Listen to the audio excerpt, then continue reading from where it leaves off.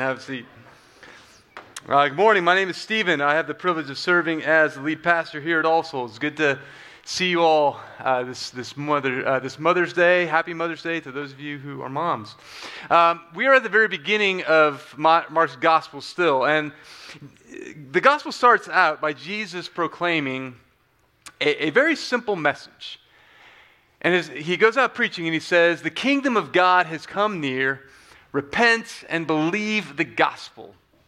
Very, very simple. That's the central message. And one of the things that people loved about Jesus is that whenever he would teach, whenever he would preach, the kingdom God itself, it felt like it was near. Like they could see it. They could imagine themselves in the kingdom. But we don't actually hear much about what the kingdom of God is like until we get to chapter 4. And the way that Jesus starts talking about the kingdom is primarily through stories. And these stories, they kind of give rise to imagination. They're part of the communication. They kind of put an interruption in the mental process because they give your mind space to expand, to wonder. The story is part of the communication. He's slowly kind of bringing the kingdom out into light, like these little comparisons that cover just one facet of reality of the kingdom. And then like somebody rotating a diamond in the sun, it catches the light in a different way and you see something different all together. And he does this so that we can see what the kingdom is about, so that ultimately we can participate in the kingdom. And so if you have your Bibles, I want to invite you to turn to Mark chapter 4. We're going to pick up at verse 21. And Jesus said to them, "Do you bring in a lamp to put it under a bowl or a bed? Instead, don't you put it on its stand?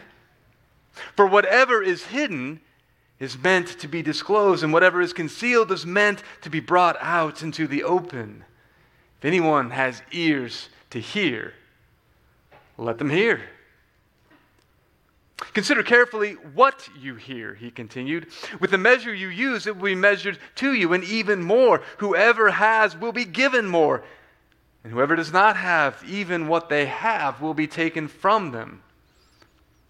He also said, "This is what the kingdom of God is like.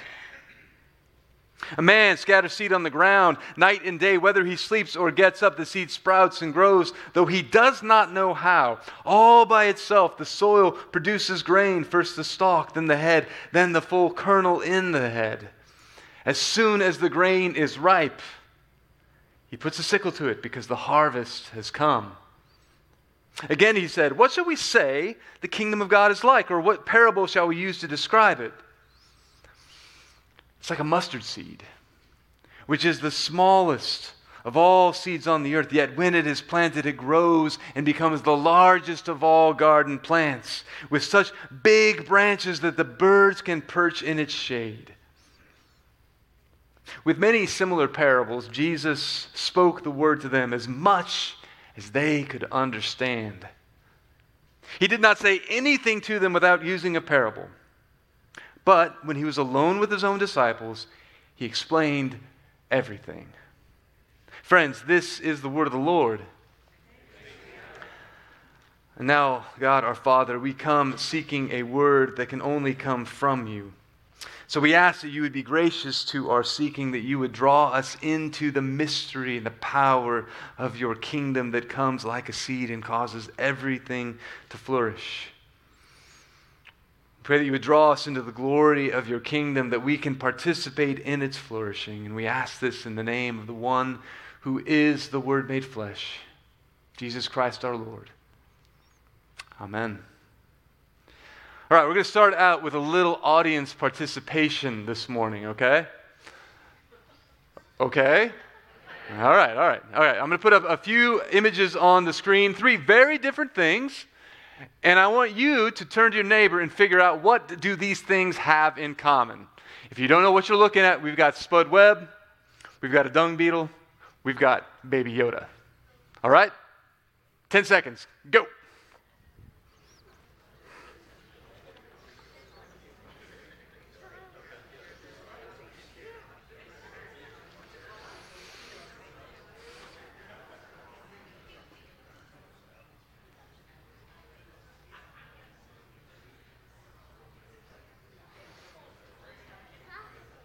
All right, you guys got this figured out? All right, here we go. Ready? On the left, we have Anthony Jerome Webb, Spud as he was known in the association, one of the shortest guys at 5'7", ever to make it into the NBA. Just for a sense of scale, here he is next to Manute Bol, one of the tallest guys at 7'7". Look at the hops on that. I mean, that is just absurd. He was cut from his high school basketball team until his senior year, and then he averaged 26 points per game that senior year, went on to NC State, won the NBA Slam Dunk Championship, repping for the Hawks in 1986. All right, pretty impressive. Next up, we have the South African dung beetle. It is less than 2 inches in length.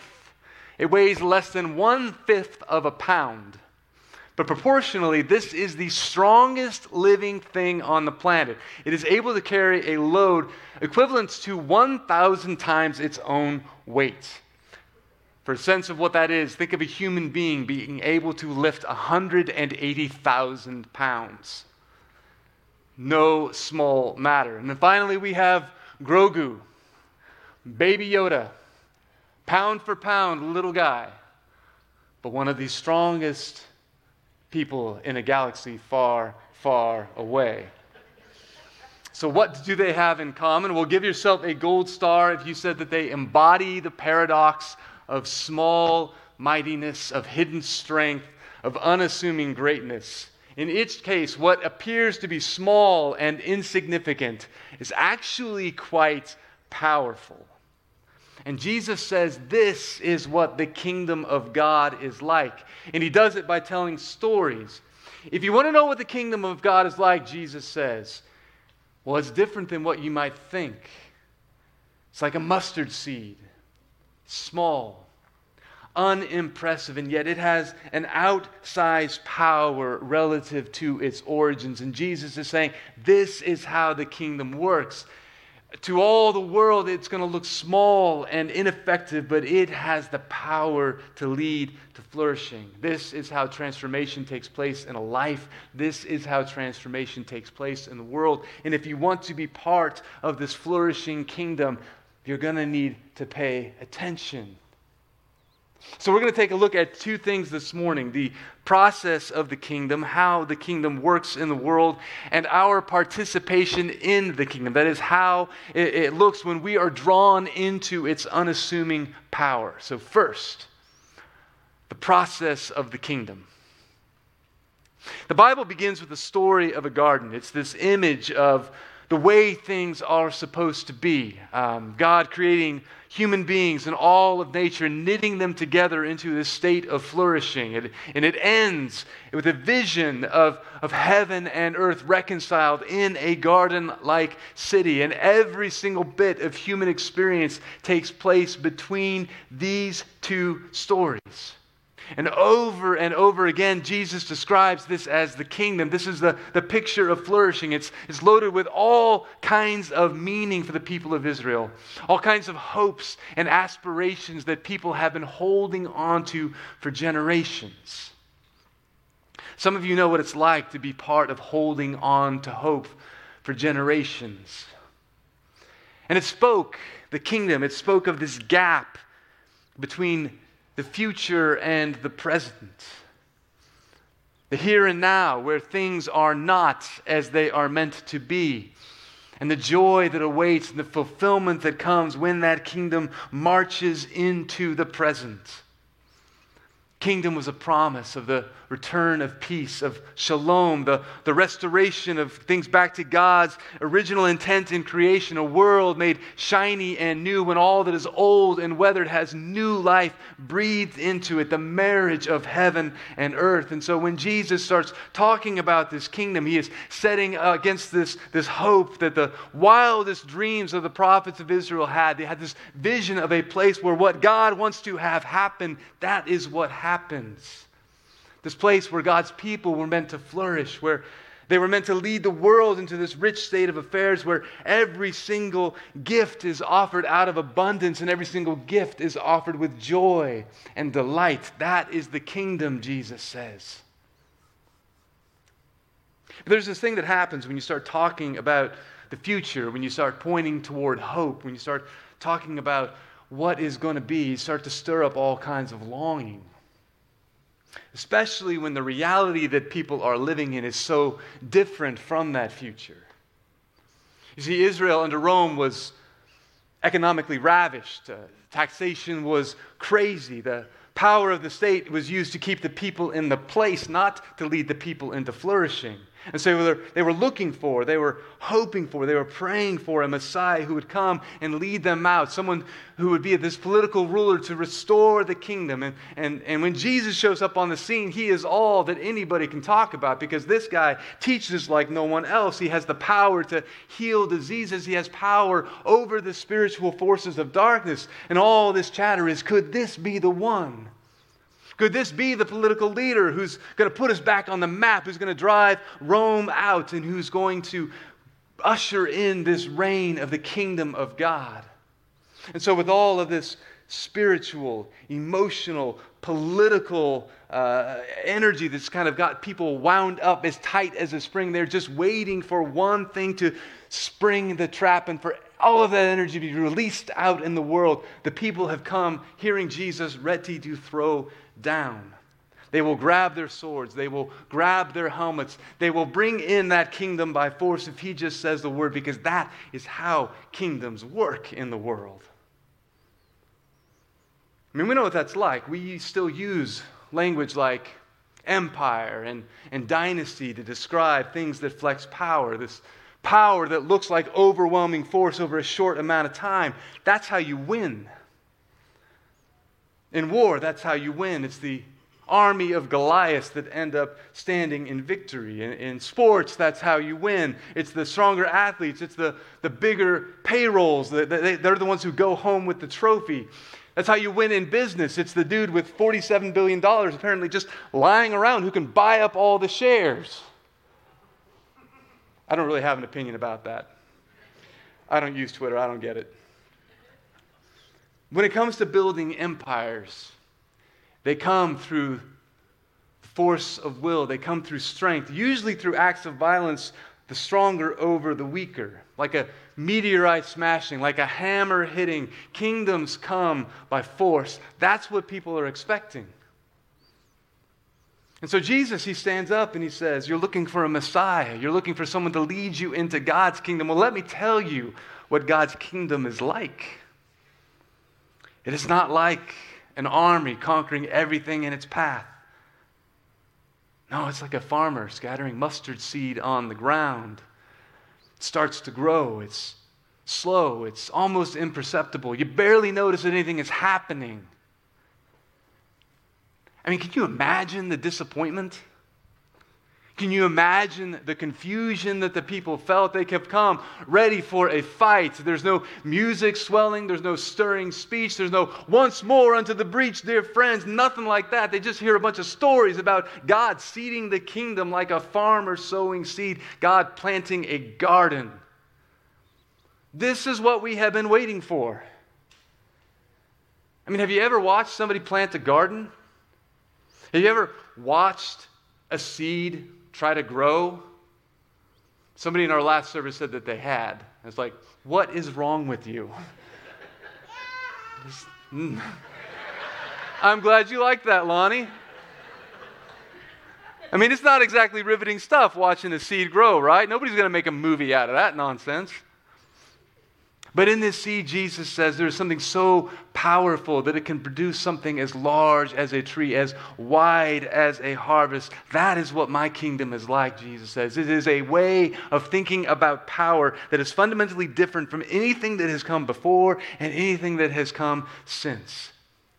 And here's the thing, if you were to take a seed and you were to put it on a giant slab of granite, what would happen? The granite, it would win every single time. It's going to have the seed bake in the sun. It's going to shrivel up. It's going to become useless. Big, giant rock, tiny little seed. Rock wins every time. But if you take that same seed and you plant it under the rock, what's going to happen? Seed is going to win every single time. It has life in it. And that life grows steadily, that life grows patiently. It has the power to break through even the hardest surface. And so Jesus says, make no mistake, my kingdom is coming. When everything around looks like defeat, it is coming with unassuming power. It is coming with hidden strength, but it is coming. Andy Crouch delivered this talk recently in which he makes the point that the most frequently used biblical metaphors when describing the flourishing of the kingdom are agriculture. They're an olive tree. They're a vine. All of these things are abundant in the life of the Mediterranean. Both of them take an awful lot of time to produce fruit. It can take a full 3 years to get from the initial planting of a brand new grapevine to that first harvest. And then it takes another 2 years for that first vintage to actually be bottled. Olive trees take 7 years from the time that they are planted until the time they become mature enough to bear fruit. And oftentimes that first fruit that they bear is not the best fruit. But the thing is, there are olive trees that have been bearing fruit for generations. There are some in the Mediterranean, in Italy, who have been bearing fruit for over 2,000 years. That is the process of the kingdom, Jesus says. There is no such thing as instant flourishing. The seed takes time to work its way into the soil. And so if that is the process, if that is the organic growth that comes not like a volcano blast, but like a branch abiding on the vine, if that is the process that Jesus uses to pull the future into the lives of his people now, allowing the seed to come in and break up everything and create something new, then how do we participate in this kingdom? What does it mean for us? Well, there are two aspects of this. It's how we participate in the kingdom personally and how we participate together in a society. And these two things are not unrelated to one another because personal change always precedes corporate change in the world. The seed of the kingdom gets into God's people, and then it spills out into the world. To follow after Jesus is to experience the flourishing, the shalom of the kingdom, to experience that space where faith, hope, joy, and love, they get in you and then they come flooding out of you. And it's not primarily a process of knowing more things. As the philosopher Jamie Smith likes to say, we are not brains on a stick. We don't always do what we know. So following after Jesus, while you get some new information, it is not primarily about having new information.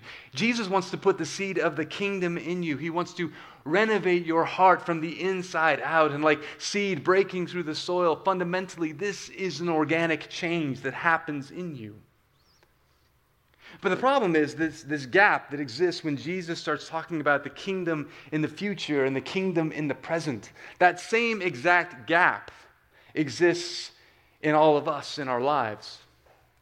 There is a gap between everything that I am saying and everything that I'm preaching and everything I've been saying and preaching about for the last couple of years about how God gathers us together to be with Jesus. He builds us up in the image of Jesus and sends that image out into the world. There's a gap between what we know and what we experience in everyday life. There is a gap between what the gospel says about me, that I am a beloved son of God. And there is a gap between what I experience and know about myself, particularly in my worst moments. There's a gap in my life between what I know to be true and what I actually do with all that knowledge. If you think it's bad for you, put yourself in my position. I talk about this stuff every week. I was out at a retreat in California a month ago about spiritual formation and the disciplines, how we change, what does transformation look like. It's all stuff you guys have heard if you've been around for the last couple of years. I'm not holding back on you or anything like that. But this woman came up to me at the end of it, and thank you. It was all very helpful, really challenging. Sure, must be easy, though, for someone like you who thinks about this stuff all the time. And I was like, whoa, time out. I think about this stuff all the time, but that does not make it easy. Neil Postman describes this information-action ratio as this gap between what we know and what we do. And 90% of the time, all that's thinking about it means is that I'm just acutely aware of all of the ways that I don't measure up. But grace reminds me that I'm better than I used to be. Reminds me of where I started and the slow and steady ways that the kingdom is taking root. So often we think about spiritual transformation as a thing that we can just throw on the hyperdrive and make happen fast. But here's what Jesus says: my kingdom is working like a seed. It is not like a sledgehammer that's going to come and break up everything and fix it and destroy everything that's wrong with you. It is like a seed that slowly gets planted in your heart. And I'm not saying that people do not experience dramatic conversion experience or moments when they have known the presence and the power of the Holy Spirit and it's been real and it's been overwhelming. I have had those moments. They are few and far between in my life, but they've shattered all of the categories that I had. And the only way that I can make sense of it is in language that belongs to the mystics. But the fundamental way that people change is over time. Slowly, through this powerful, slow, but barely perceptible process of the seed of the kingdom beginning to work its way into your life and renovate you from the inside out. We want change to happen fast. Ted Lasso tells his players, think like a goldfish, right? And what he means by that is, forget your mistakes. Move on with your life.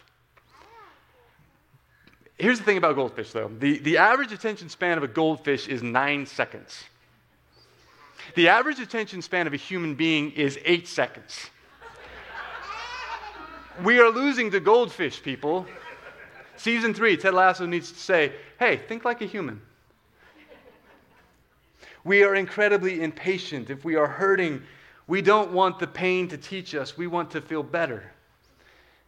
If our marriage is broken, we don't want to know how to give and flex and work through that. We just want it to be fixed. If we are discouraged, we want comfort right now. Come on, God, do it now. Come in with a wrecking ball. Blow it all apart so you can make it right. But Jesus says, no, that's not how the kingdom works. I'm not a wrecking ball. I'm a farmer sowing seed, quietly, inevitably making you to. The harvest will come. And this is a great comfort, but it's also challenging because it means that if you want to participate in this kingdom, it requires your cooperation. And don't get me wrong, the growth of the kingdom from a seed is a mystery just like grace. You cannot manufacture this. You cannot produce this on your own. You are saved by grace and not by your best effort. The farmer sows the seed, but he is not responsible for the growth. He cannot control it. He doesn't even know how it happens. But as Dallas Willard says, as I've quoted this many times, grace is not opposed to effort. It is opposed to a posture of earning. There is still work to do, my friends. The farmer readies the field. He sows the seed. He works the harvest. No kernel will sprout. No garden will come if you leave the seed sitting on the dining room table.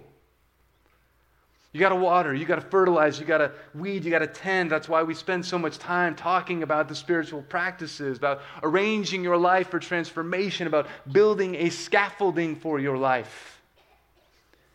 There's got to be something for the vines to hang on so they can grow. You don't produce the growth, but practicing the way of Jesus, it does take effort. It takes spiritual practices of meeting with Jesus daily in the Scriptures and trusting the story of His love for you, rooting your identity in that story of love for you over and against the anxiety-producing narratives of our world that would hang your rootedness on something else. It takes spiritual community, it takes confession, it takes repentance, it takes choosing to practice the way of Jesus when it is unpopular or when it is costly. And most of the time when you do these things, it looks and feels like nothing is happening. It looks like transformation is somebody else's story. But then deep down beneath the surface, below what anyone else can see, below what you can see, the roots have gone in and they have connected you to the source of life. And you start to notice that, you'll get cut off in traffic. And a year ago, this would have set you off. But you find that your grip is loosened around the steering wheel. And you find that the words that come out of your mouth that would have been harsh before instead are replaced by words of grace. Or you get a note from your boss and you're no longer filled with anxiety about this because you have this slow and steady realization that you are okay in the kingdom of God. Or your teenage son does something that usually fills you with judgment. But you're able to stop and see him not as somebody that you're there to control, but as somebody in whom the seed of the kingdom is also taking root. Not just a son, but a brother in Christ. And over time, you're a little more patient. You're a little less prone to be controlled by bad habits. You're a little more kind, a little less harsh, a little less reactionary, a little more responsive, a little less distractible, and a little bit more engaged in the things that really matter. Well, what is that? It's the seed of the kingdom starting to sprout up in your life. And this is the kind of Messiah that Jesus is, the one who wants to sow that seed of hope in you to make you new. It is the nature of the kingdom, though, to expand. And so once that seed gets in you, it's going to carry you into the deep and broken places of this world. First, by changing and breaking up the soil of the deep and broken places in you. Those places that keep you concerned only about your own flourishing. And then it's going to release you to become an agent of His peace out in the world in the broken and unreached parts of the world. And you know that you come across those places everywhere you go, right? Which is why in Jesus the seed of the kingdom goes with you. That personal transformation, it carries you out into the public sphere, not as culture warriors coming at the world with swords and spears, but as culture creators who trust that Jesus has already beaten those swords and spears into plowshares and has given you the task of cultivating the soil. And we toil and we till the soil wherever we go, wherever we have influence. Whether that is a lot of power in the city, you sow that seed faithfully in the way that you work in your business and how you join for the common good and how you love your enemies and how you treat your employees, or whether that is in the daily work of caring for children and grandchildren and loving your neighbors and putting food on the table, as Krista prayed, all of those ways that nurture and kindness reveals the heart of God. Whatever plot of earth God has given you, you sow that seed and you trust that God will bring about the harvest. A while back, I did a funeral for a woman who worked faithfully at the church that I was at in the nursery for many years. She started working there when she was 53, and she stopped only a little while before she died at age 83. And she didn't need the money. She did it because she loved it. She did it because it was her joy. I was always astonished that Shar had the strength to chase around the kids in the nursery who for some reason always seemed to not be wearing pants. And anyway, when she was done chasing them, and in the case of my daughter, wrestling them to the ground to put the pants back on, she would do so with grace. She would do so with a smile. She was never put off by this. And whenever I would go in and pick up my kids, Shar would be there with a smile on her face, usually carrying a child that looked like it might outweigh her. And she did it with joy. She did it effortlessly. She did it because God gave her a heart to love them. It's this place where she found a lot of life. Well, when we got around to her funeral, we usually had most of our funerals in a chapel that seated about 400 people. And that's where we planned to have hers, although I noticed about 10 minutes before the service started that there was not going to be enough room. It was already full up, and there were people still coming in. And so we had to move over to the sanctuary that seated 1,500 people. And the entire bottom floor of that sanctuary was filled up. And when I was done with the service, people, just one after another, would come out and tell about how Shar had just, with her quiet, joyful, graceful way, made an impact on their life. One woman came in particular who said, I came to this nursery when I was a baby. My mom put me in this place with Shar. And so I knew that when I had a child, I knew exactly where I was going to go because that child I know was going to be loved. That's what we do, friends. You take whatever plot of earth God has given you, and you sow the kingdom. And you keep on loving your neighbors. You keep on loving your enemies. You keep on engaging in hospitality. You keep giving generously. You keep working for justice and mercy. You keep caring for the vulnerable and binding up wounds of the afflicted. You keep putting on faith, hope, and love, even when everything in the world tells you not to, because one day Jesus is going to take that seed. He's going to sow. The harvest is going to come, and it will renew everything. That's how the seed of the kingdom makes its way into the world. We celebrated Easter just a few weeks ago. Biggest day in the history of the world. But you could argue empirically that very little changed that first Easter morning.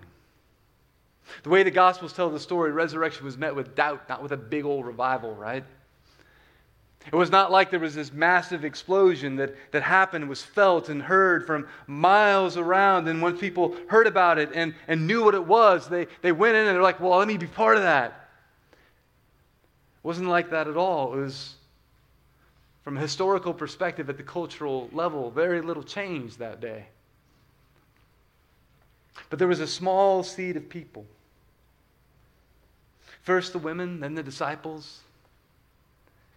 And the seed of the kingdom was planted in them. And the ripple effects of that have been sounding throughout history. When was the last time you met a citizen of the Roman Empire? But you are surrounded by people who, in Apostles Paul's words, are citizens of heaven. Because the seed of the kingdom has gotten in. There are more people now who know the name of Jesus than at any point in human history. That, my friends, is a pretty dang big tree. And maybe that's because God is not interested in bringing in the kingdom with the force of a megaton bomb. Maybe that's because the kingdom isn't like going to war or building impressive monuments that mark the apex of power at a particular moment in time, but it is more like planting a vine, an olive tree, a mustard seed. Something that starts out small and flourishes over time, produces its best fruit later. And friends, the best is yet to come.